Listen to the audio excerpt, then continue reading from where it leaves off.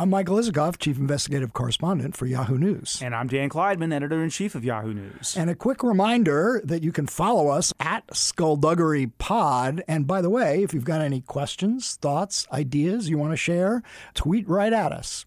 Now let's get on with the show. This morning, families here are grieving and praying for the dead. It is unfathomable that somebody in today's society would walk into a church when people are having a prayer meeting and take their lives. I do believe this was a hate crime. Amazing grace, how sweet the sound that saved a wretch like me. 5 years ago this week, on the evening of June 17th, 2015, a white supremacist named Dylan Roof walked into a Bible study class in the basement of the Emmanuel AME Church in Charleston, South Carolina, and while shouting racial epithets, opened fire with a Glock pistol, killing 9. It was one of the most horrific acts of racial violence in modern memory, and prompted that remarkable moment when President Barack Obama sought to heal the wounds by singing Amazing Grace at a memorial service for those who had died. Nobody remembers the pain and horror of the Charleston church shooting more than South Carolina Congressman James Clyburn, who had fought for civil rights in his state since childhood. But over the past 2 weeks, Clyburn has had to grapple with the legacy of the country's racist past once again, amid the protests over police killing of African Americans. We'll talk to him about what needs to be done now and what shouldn't be done. And we'll talk to 2 psychoanalysts who have contributed to a new book about President Trump's long history of narcissist behavior on this episode of Skullduggery.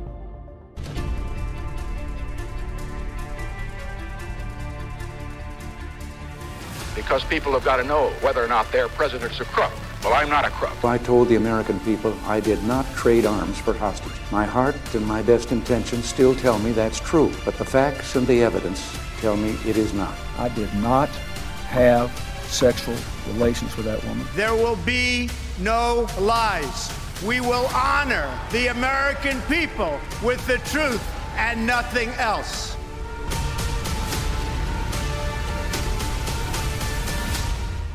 I'm Michael Isikoff, Chief Investigative Correspondent for Yahoo News. And I'm Dan Clyburn, Editor-in-Chief of Yahoo News. You know, I have to say, I had completely forgotten until when we were booking this interview, James Clyburn's staff reminded us that this is the 5th anniversary of that Charleston massacre. And, you know, in one sense, it seems so long ago, like some sort of aberrant action from the country's tortured past. But as we've seen over the last 2 weeks with the protests and the killing of African Americans by police departments, it is still very much with us. Yeah, and that's the story of our tragic history with racism in this country, that even as we see signs of progress, sometimes they're just signs and they don't actually reflect the sort of deep-seated issues that we have been dealing with for hundreds of years in this country. And so at moments like this, which kind of force the country to confront its tragic racial past, you begin to examine these kinds of episodes. And another one that is very much in the news right now, and that, you know, I think probably a lot of Americans are learning about for the first time, were those terrible riots, race riots in Tulsa, Oklahoma, 99 years ago, when mobs of white people marauding through the streets of Greenwood, Tulsa, the most affluent black neighborhood in the country, terrorized and murdered up to 300 people, left 15,000 people homeless. Of course, this is the site of the first big rally that Donald Trump will be giving since COVID. He had to move it from June 19th under pressure because that was Juneteenth, the day that blacks in this country commemorate the end of slavery. But, I guess the silver lining is that a lot of people are learning about it. Yeah, look, the Tulsa massacre is so fascinating because, look, I grew up in the 60s. I remember the riots in major American cities, in Harlem and Watts and Detroit. And I don't remember learning about the Tulsa riots by whites killing African Americans in Oklahoma. That was just not part of the American history books that I read or was taught in school. It's a reminder that our history changes constantly, and what we learn today is very often what we'd forgotten many years ago. Clyburn, look, nobody's got greater moral standing to talk about these issues than James Clyburn, the longest-serving, highest-ranking African-American in Congress, a guy who fought for civil rights, was arrested, I think, at the age of 12, participating in sit-ins in South Carolina. And, really interesting because while he's clearly, as we'll discover, clearly angry about what's happened with the killing of African Americans by police, he's also a measured voice. And he knows what happens when the rhetoric gets too heated and the actions go too far. And hearing his kind of measured response is, I think, illuminating. He's also a hard-nosed Paul and a deeply pragmatic politician. And I think he understands that as inspiring as these protests are, and protests are clearly an important dimension of democracy, that you also have to harness that energy and apply it to other forms of democratic action, including passing legislation and getting, new policies put in place that, reflect the kinds of changes that need to be made. And that is what he's focused on. That takes getting more Democrats elected.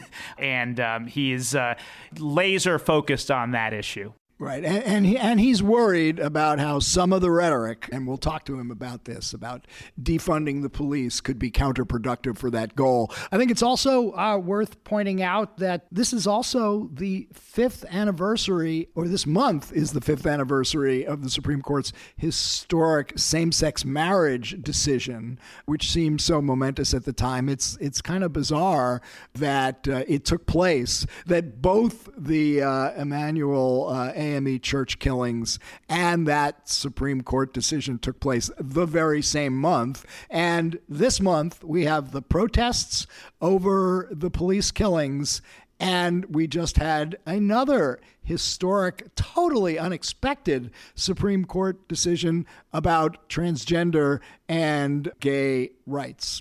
Yeah, look, this is a transformational landmark decision. It is the first time that the United States Supreme Court has extended real civil rights protections under the Title VII of the 1964 Civil Rights Act to gays and transgender people. A lot of people don't realize that in 26 or 27 states in the country, you can still be fired for being gay or being a transgender person. Well, no more. And for people who are cynical about our institutions and don't think that the laws can really be changed, and this is an example of how 9 people who wear black robes can make a really big difference. In this particular case, 6. It was a 6-3 decision. But what's really notable and surprising, to use your word, was that 2 of the most conservative justices on the court, Chief Justice Roberts and Neil Gorsuch, who replaced Justice Scalia and was regarded by conservative activists out there as a sure bet on these kinds of issues, voted with the majority here. So not just voted. Gorsuch wrote the opinion. And wrote the opinion. And I think it's worth noting that, he clerked for Justice Kennedy, who in the past was the swing justice, but a conservative who also wrote all of the most consequential gay rights decisions, including the gay marriage decision. So he's following in the footsteps of his mentor there. And I think the last thing I want to say about this is that at times of great crisis in this country that, put spotlights on the continuing issues that we are dealing with in terms of discrimination It is probably worth remembering that progress and setbacks kind of move on parallel paths sometimes, and it reminds us of that Martin Luther King quote that the arc of the moral universe is long, but it ultimately bends toward justice. And so for people who are depressed right now about the state of our country, every once in a while it's nice to see that there are some silver linings here and there. Well, with that cosmic thought from you, let's go to our guest, who I think has equally, if not greater, cosmic thoughts about where we are, Congressman James Clyburn. So let's get to it.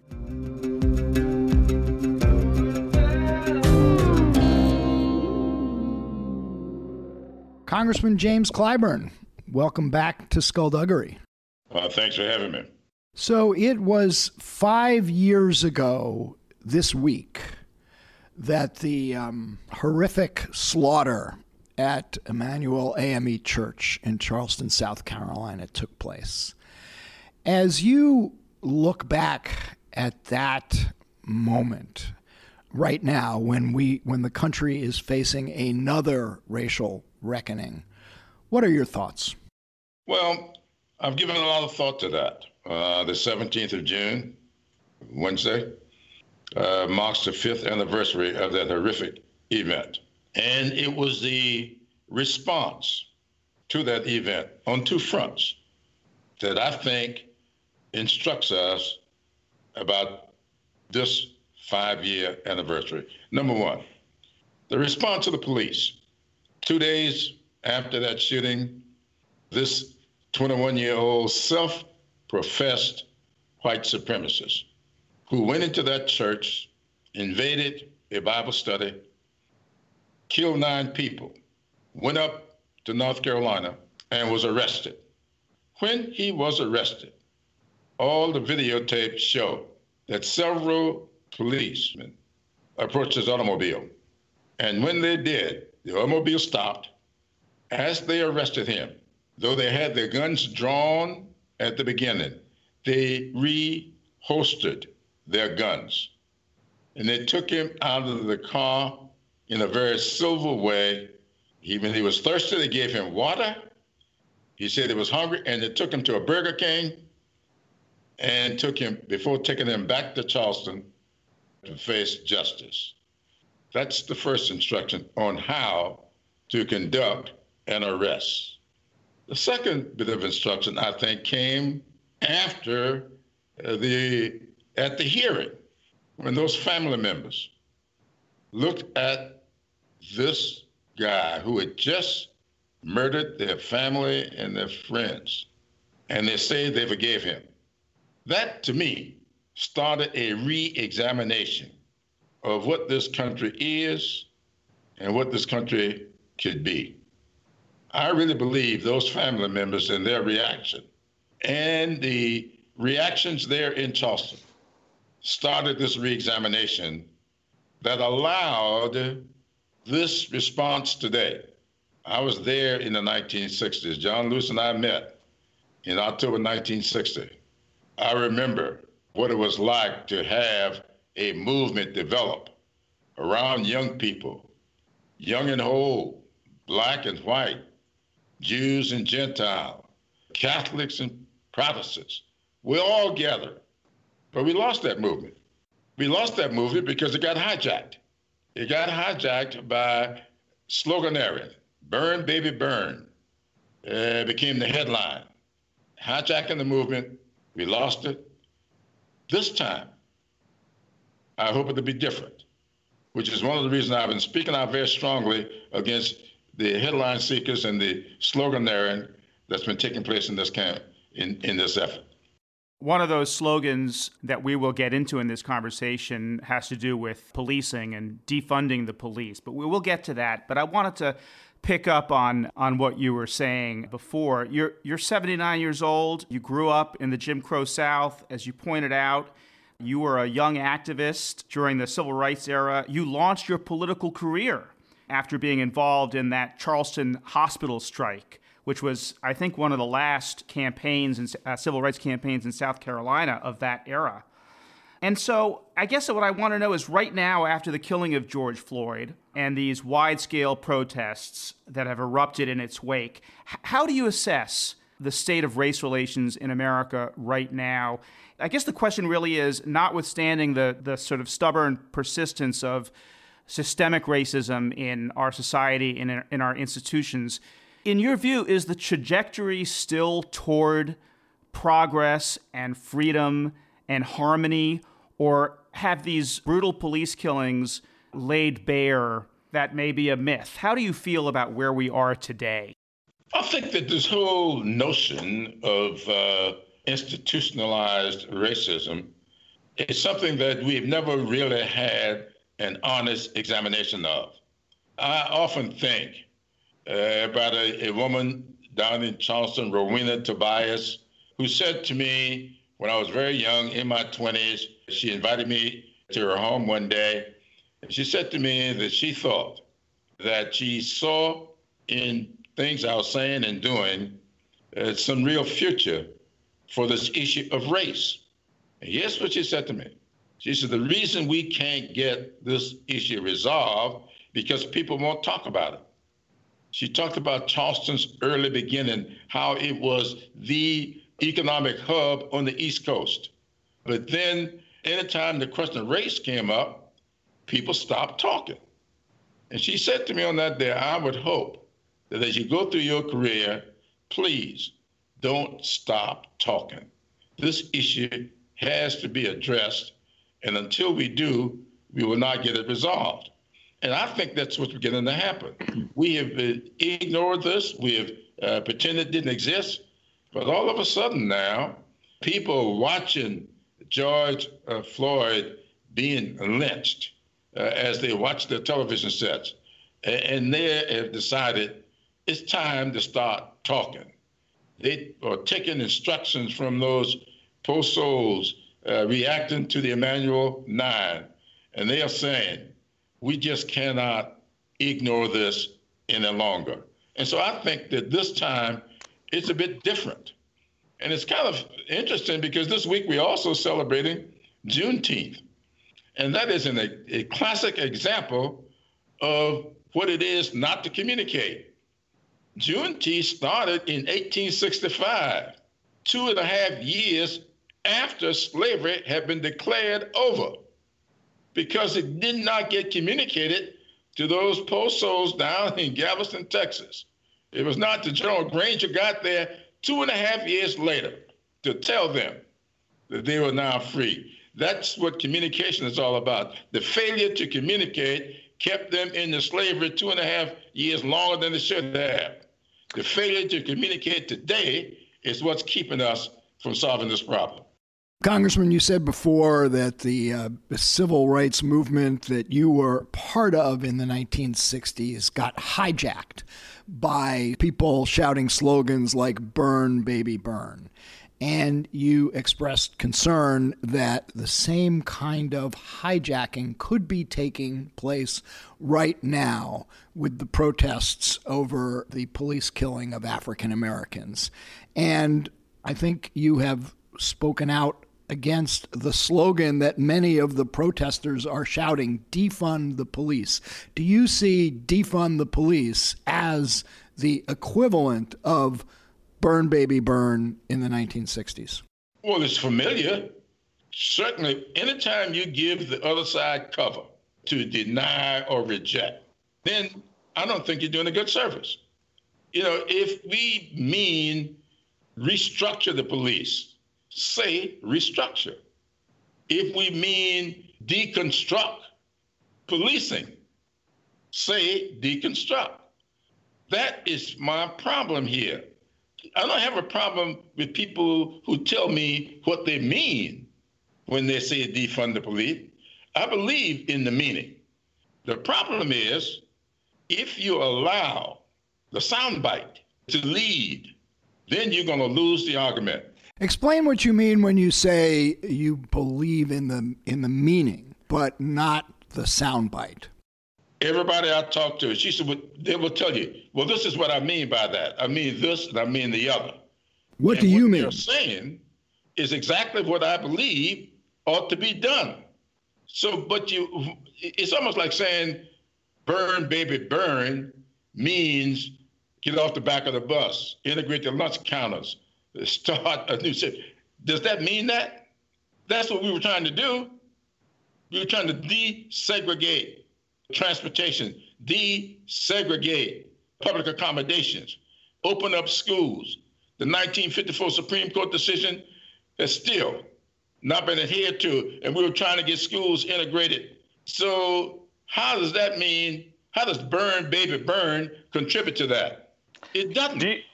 Do you think that if Democrats were to take up that slogan, defund the police, that would lead to electoral routes, that it's essentially handing Donald Trump and the Republicans a kind of political battering ram to go against the Democrats? Now, we know that Biden has said he doesn't support that, but in terms of congressional races, for example? Jim Clyburn doesn't support that either, and I work on congressional races, and that's one reason I'm speaking out.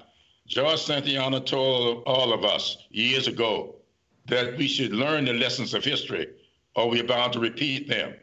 That is a lesson of history that I have learned, and I don't want to repeat it. And I'm not going to stand idly by and watch anybody else take us back there. So please explain the distinctions in your mind. You don't support the slogan, defund the police, but you do support changes in the way policing is taking place in this country. Just distinguish for us what you do support and what you don't support. Number one, I'll just invite you to look at the Justice in Policing Act. Everything that I support is in that act. Demilitarize the police. Get rid of this, whatever we call this immunity that police officers got. You can shoot a 7-month pregnant woman and be immunized. You can put to death 9 bullets into a demented person, unarmed, and be immunized. You can keep your knee on the neck of a black person for 8 minutes and 46 seconds, and under the law, you've got qualified immunity. That's what I mean. Get rid of qualified immunity. Demilitarize, take these military equipment and ammunition out of the hands of local police. Get rid of chokeholds. That's the kind of stuff I'm talking about. So you're talking about systemic reform. There are critics out there who will say that the police departments as currently constituted are essentially irredeemable, that they have to be kind of razed to the ground and rebuilt, that there is something rotten to the core in policing and in police cultures. Do you not accept that? I absolutely accept that. I agree with that. We aren't arguing what the problem is. We're not arguing what the solution is. And solution to me is not defunding, it's restructuring. Everybody keeps telling me about Camden, New Jersey. What did they do in Camden, New Jersey? They got rid of the police department, but they brought in the county to take over policing. They didn't defund policing. Right. They eliminated a police department. So that's all I'm saying. I agree with that. As you have watched the protests unfold over the last couple of weeks, mostly peaceful, but not entirely. In some cases, there's been looting. In some cases, there's been rioting. How concerned are you about the protests that have gotten out of hand? And are enough people on your side speaking up and speaking out against the violence and the looting? Well, that's exactly what happened. This family, George Floyd's family, spoke up and spoke out against the looting, saying that's not how they want their brother, their father, uncle to be remembered. They spoke out against it. I spoke out against it. Many others spoke out against it. And that's all I'm saying now. We're not going to let those people who are up to no good, people who protest, they protest with a purpose. People who come in and throw Molotov cocktails and burn down the building, what's their purpose? People who's looting, what's their purpose? The people who are protesting, that's not them. I have said over and over again, if you play their game, they win. And that's what they're doing. The people who participate in violence, that's their game. The only violence I saw in Washington, D.C., was the president sending his folks out there to clear out a path for him to stage a photo op. Police on horseback with tear gas or some other chemical agents that they're now admitting that they use. The fact of the matter is that was violent action. I always say violence is the unjust use of force or power. That was violence, the unjust use of power. But Congressman Clyburn, there seems to be at least some generational divide in this country over these issues. And you saw on social media, for example, a lot of people quoting Dr. King, and I think one of his last speeches talking about rioting being the voice of the unheard and using that as a kind of a justification because the anger that's being expressed by people who do riot or who do burn down buildings is a kind of desperation because their situation is so bad. What do you think of that Martin Luther King quote and how it's been used and that argument? Well, people can use quotes to make anything they want out of them. People use the Bible to justify slavery. That doesn't do anything, but you use your warped thinking. The fact of the matter is, I would also quote Dr. King in his letter from the Birmingham City Jail when he said that we was coming to the conclusion that the people of ill will in our society was making a much better use of time than the people of goodwill. And so all I would say is for us to take a look at Dr. King as a whole. He wasn't justifying rioting, he was explaining it. And so there's a big difference in explaining what people do than to justify what they do. So King never justified that. What do they say about King calling for nonviolence? Mm-hmm. John Lewis internalized it. It's internalized with him. I never internalized nonviolence. I'm not a violent person, but I'm certainly not a nonviolent person. Congressman, the president today is signing an executive order designed to encourage local police departments to adopt best practices and doing so through incentives for grant money. Is this an adequate response to the protests, in your view? The Constitution encourages. Legislation is what orders. So that's why I said 2 days ago, and I'll say it again, I don't care what the president may do with his executive order. If he signs an executive order, he can rescind it. We need to do legislation, the House, the Senate, and then he needs to sign the legislation. If he is really serious about this, then encourage Mitch McConnell to take up the Justice in Policing Act. We got 220 sponsors in the House. There are about 35 or 40 in the Senate. Tell him to come out, support that.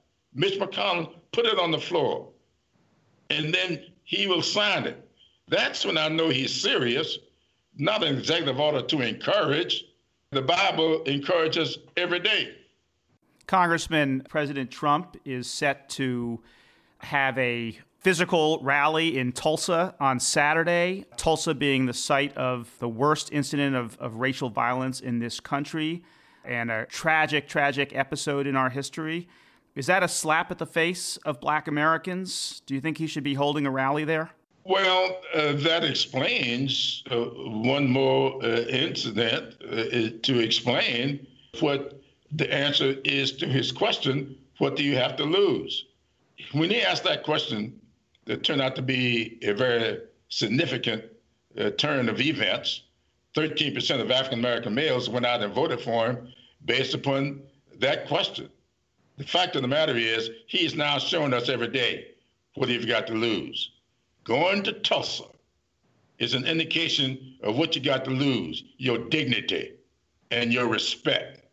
And I would hope that those 13% of African Americans that voted for him and those who are out there supporting him now, I would hope they will regather themselves, take back their dignity, demand respect, and say to this man who looks in the camera and calls a Black woman a dog, and think about whether they would want him to say that about the women in their lives. Congressman, we still have a COVID crisis in this country, including in your state in South Carolina, where there have been some increases in the number of cases. You know, a lot of people saw the protests taking place, the lack of social distancing, people congregating together, and said that is going to cause increases in the number of sick people and potentially lead to more deaths. Are you concerned that the protests have undermined the kind of restrictions we need to keep in place while the COVID crisis is still with us? Absolutely not. The protests got nothing to do with that. The problem we've got is leadership at the national level. This president has left this country up to having 50 uncoordinated responses to COVID-19. So that, to me, is what the real problem is. If this president would give leadership to this issue and not declare that I take no responsibility and not leave it up to each one of the governors to develop their own thing, have one national coordinated effort. If he were to lead on this issue, I think people would follow. So what we see taking place here is that nothing has been coordinated, no leadership, and that's the problem.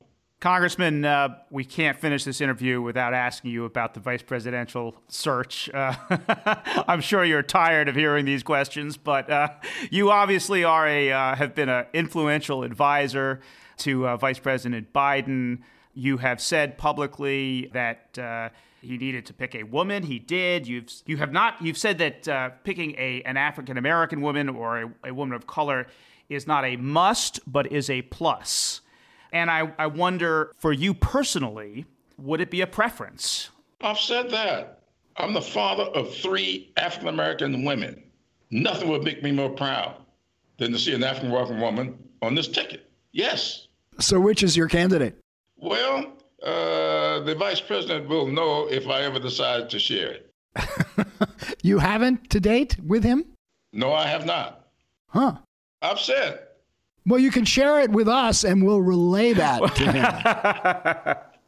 I know you wouldn't tell a soul. I have not come down to one person yet. There are several women out there, all of whom are not African-American, that I've talked about that I think would be great running mates and would make great presidents. But I think we got to do the vetting, we got to do the polling, and be instructed by that. And then this vice president must let his heart and head take a look as well. He called it simpatico. I call it the head and the heart. Let me just ask about one of them who's started to get a lot of buzz lately, and that is Susan Rice, the former national security advisor, who is simpatico with Vice President Biden, who has governing experience and clearly has national security experience, but she doesn't have any electoral experience. Do you think that's an issue at all? Well, I don't know if people will raise that as an issue. I don't know if that's an issue that you would call disqualifying.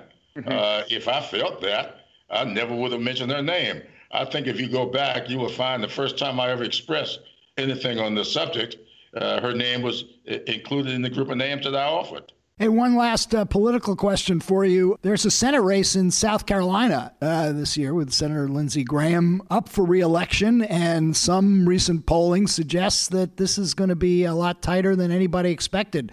What's your sense right now of whether your Democratic candidate has a chance of defeating Graham?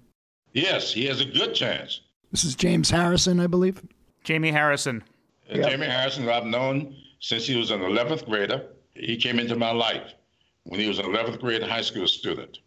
He has exactly what I think it takes to be a great United States Senator, and I do believe that he's going to surprise a lot of people in this state and in this nation the morning of November 4th. Well, we will see if your prognostications bear out, but we always welcome you on Skullduggery, and we hope to keep talking as the campaign continues. Thank you very much. It's good to be here with you. Real pleasure to have you. Thank you, Congressman. Absolutely. It's no secret that our world has been interrupted. A World Interrupted is a daily podcast telling stories of coronavirus and its impact on the economy. We want to cover the issues in the macro, global economics, the stock market, and our political climate. But we'll also cover the micro stories, maybe the ones you don't hear as much about in the news or the media. We hope you'll listen and be a part of the journey. So subscribe today on Apple Podcasts or wherever you listen to podcasts.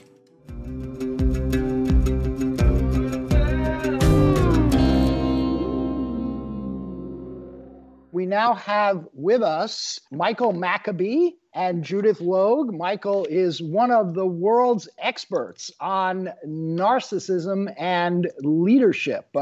He's the author of 15 books, including one called Narcissistic Leaders: Who Succeeds and Who Fails. And he does have the distinction of he may be one of the only academics, if not the only academic, who's been approvingly cited by Donald Trump himself. Michael, welcome to Skullduggery. Donald Trump cited me in the book, Think Like a Billionaire, saying I had accurately described him as a productive narcissist. Okay, well, we will discuss that in detail. We also have with us Dr. Judith Logue, a practicing psychotherapist for the past 50 years, and also and I was struck by this, Judith, a captain and teacher in the Palm Beach County Civil Air Patrol, which makes me wonder if you have your own connection to Donald Trump. No, I do not. Thank you for asking. All right. Michael is the editor, and Judith is a contributor to a new book, Psychoanalytic and Historical Perspectives on the Leadership of Donald Trump, Narcissism and Marketing in an Age of Anxiety and Distrust. So, Michael, let me start with you, because you've written and studied a lot narcissism among public leaders, world leaders. And in this book, you explore Donald Trump's narcissism. But I thought it was interesting that you conclude that he does not suffer from narcissistic personality disorder. Explain how and why you reached that conclusion. Yeah. Well, first of all, we need to make a distinction between diagnosing someone and understanding them. And many of the mental health professionals have been writing about Donald Trump as having a narcissistic personality disorder. But that would assume he's suffering, that he is out of reality. In fact, he's not suffering. We may be suffering more from him than he is. Not in unreality. He doesn't have the illusion he's president of the United States. Furthermore, what most people who diagnose miss is looking at normal personality types. Now, a narcissistic personality can be a normal type, a kind of person who has a very strong need to change things, who has very little conscience, a lot of energy, and some of these people can be productive. Jeff Bezos, or they can be Steve Jobs, or they can be Elon Musk, kind of person that Trump compares himself to. But he's not at all like these people. He is really not essentially a narcissistic personality. He's essentially a marketing personality. This is the kind of person whose whole sense of identity depends on whether significant others affirm him as being important. He sees himself as a commodity. And it's a horrible feeling if he's not affirmed, if he's not felt to be a winner. So he'll do everything possible to create this kind of role in the market. He treats everyone else like a commodity also, but people are judged on the basis of how successful they are or not. Now, his narcissism is, in a sense, a defense against this emptiness, this lack of a real authentic identity. So he creates this grandiose identity, this kind of narcissistic identity, but he constantly needs others to affirm it. Jeff Bezos doesn't need other people to affirm the fact that he's successful. So to understand Trump in a way which has not been done, we have to understand his personality, also his particularly philosophy, which is one in which the only thing that counts in life is being a winner. Otherwise, you're nothing. We have to understand him also in a context in which many people felt abandoned.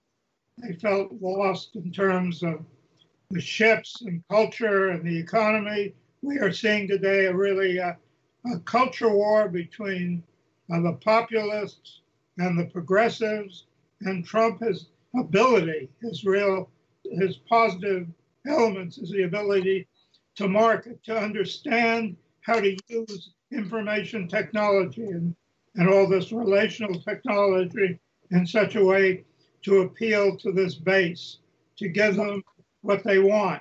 Michael, I was going to say I was struck in your essay for this book, the excerpt from Trump's Think Like a Billionaire, a book he wrote, and I use air quotes when I say the word wrote, in 2004, where he cites you and he says, Michael Maccabee, psychoanalyst and consultant, believes billionaires like Jeff Bezos, Steve Jobs, and Ted Turner are successful in part because they are narcissists who devote their talent with unrelenting focus to achieve their dreams, even if it's sometimes at the expense of those around them.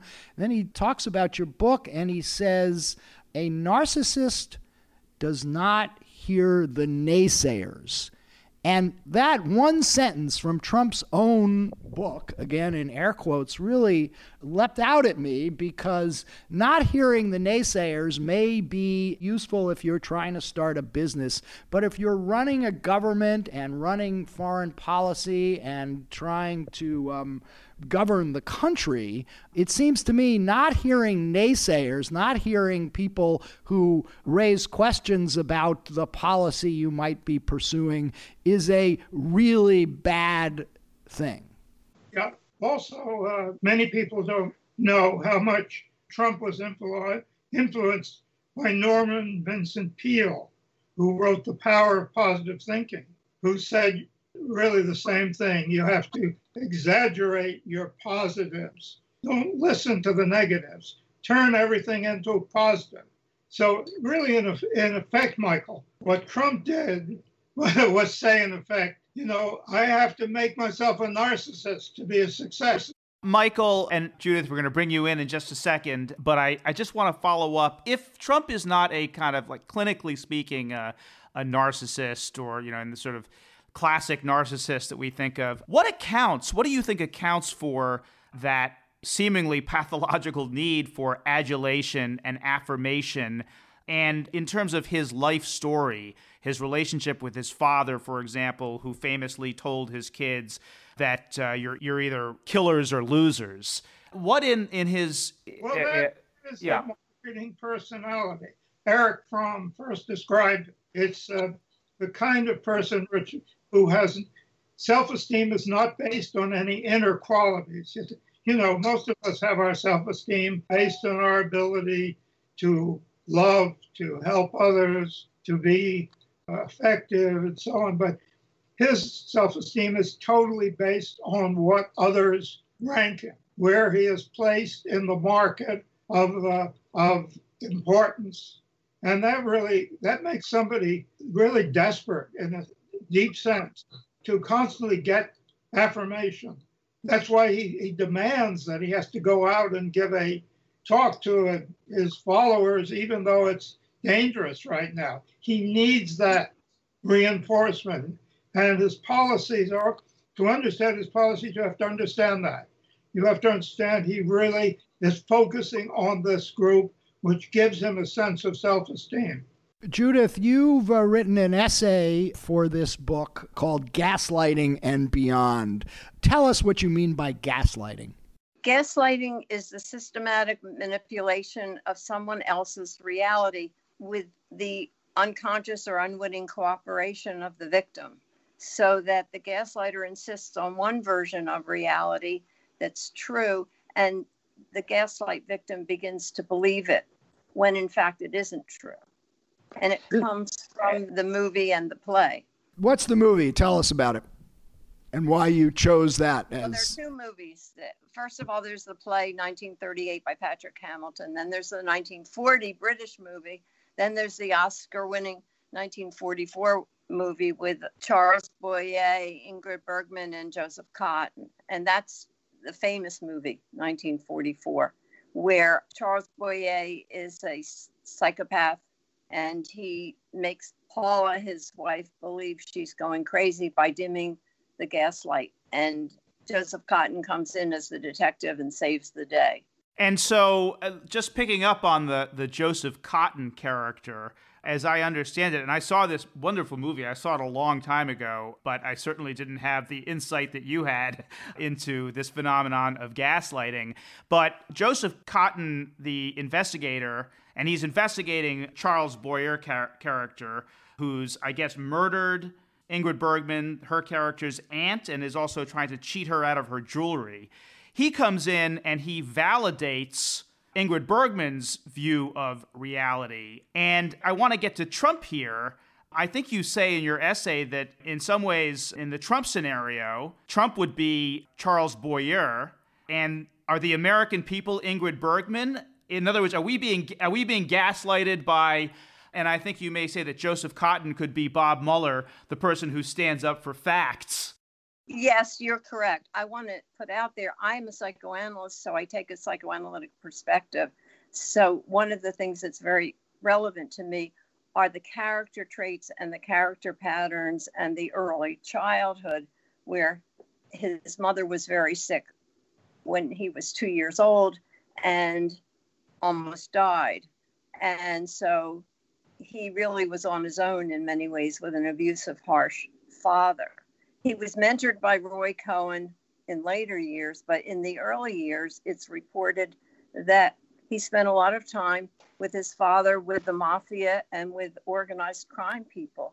And when he was in Atlantic City, it was, because I lived down there, it was known that he was involved with the mafia and organized crime. So he does have connections to organized crime, which would speak to his sociopathic trait. I'm not calling him a sociopathic personality disorder or a psychopathic. Now, Judith, I do have to break in here because I'm one of many reporters who's looked into this, and there are certainly connections that Trump has had over the years with various figures who were close to the mafia.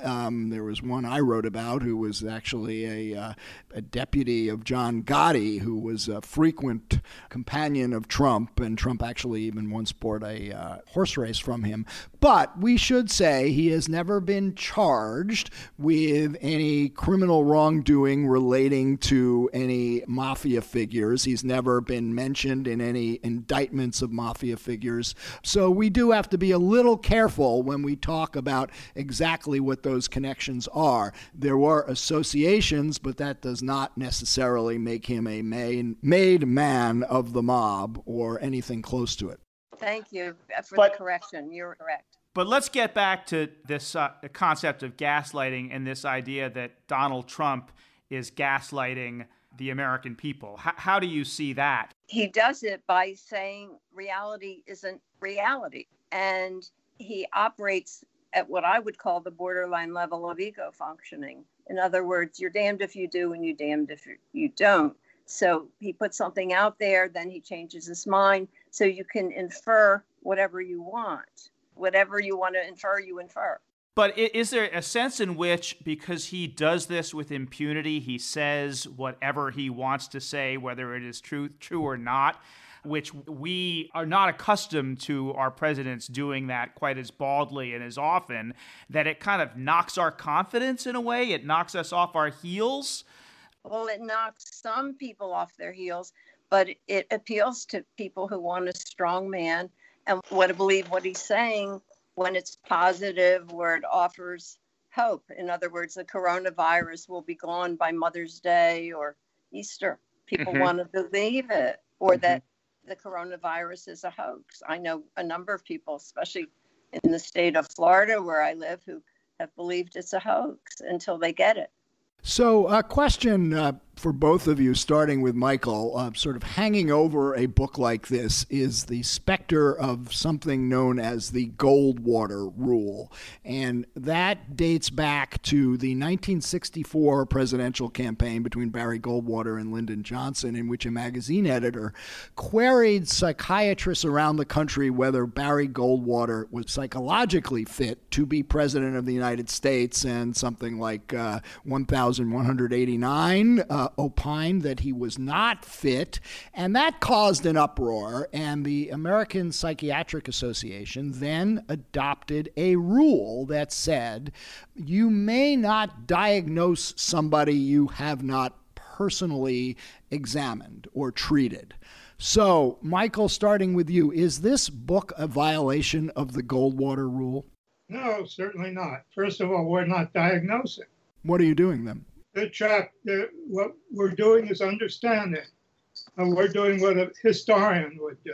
Now I'm using understanding, psychological understanding of personality, which is very few psychiatrists are ever taught anything about it.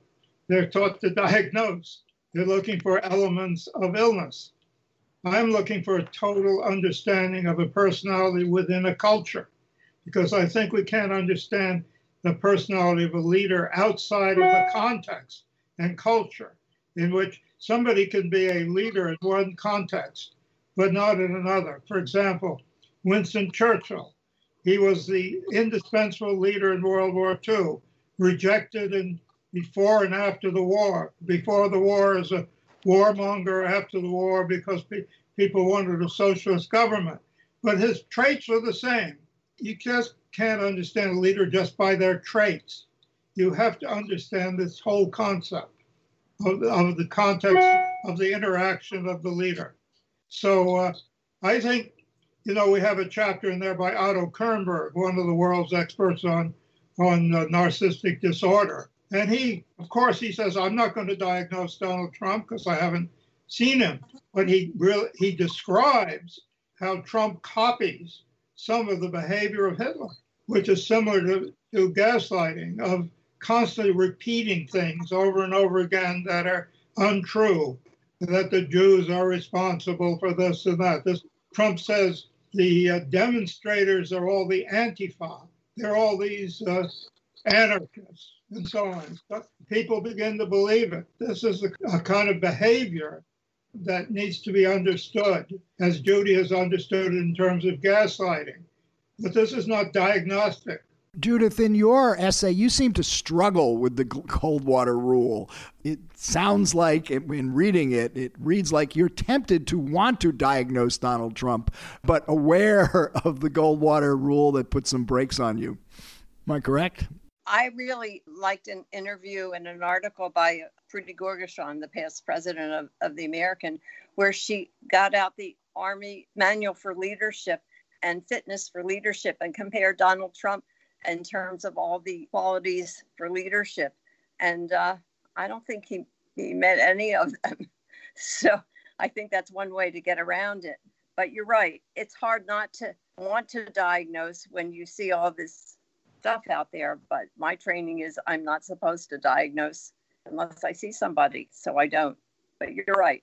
It was difficult for you. It's still difficult because I think you've read the essay. In October, before Trump was elected, my African-American physician said, if Donald Trump is elected, I'm leaving the country.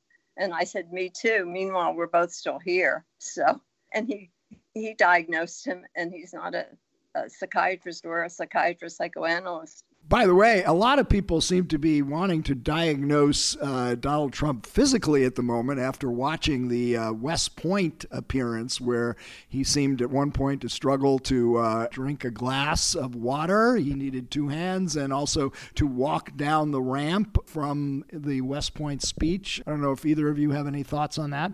Yeah. Well, a number of physicians, not just neurologists, think there may be, frontotemporal dementia or organic changes because of the changes in his vocabulary and syntax in the last 10, 20 years. This kind of cognitive decline that people talk about, does it seem accelerated in him, or is it the kind of thing that you often see with people as they move into their 70s, for example? Or is there something else potentially going on? Well, you do see it, because I certainly see it all around me and my peers. I get impatient, but you see it, so it's common. He defies being put in a box. Yeah. Let me say something here. I don't see anything wrong with diagnosing someone if the traits are clearly diagnosable. The problem I see with so many people with Trump is it's a bad diagnosis. The personality disorder doesn't take in all the elements. It's like checking off a couple of traits, some of which you can find in many people who are just very egomaniacal, just full of themselves, et cetera, et cetera. What we're trying to say in this book is we have a better understanding of Trump. Back in the 1970s, when I was in psychoanalytic training, my training was different from my husband, who's a physician psychoanalyst. And I was trained not to use diagnosis. I was in a medical setting, so of course I learned how to do psychiatric diagnosis. But the analytic training was to understand the person and to not use psychiatric diagnosis, because DSMs change every 10 years. Back in that day, it was DSM-2. Then I taught DSM-3, and then it was 4 and 5, and it's changed, and it's going to change again. So using psychiatric diagnosis, I think, does us in a way, because it, like Michael says, it misses a lot of important things in understanding the person.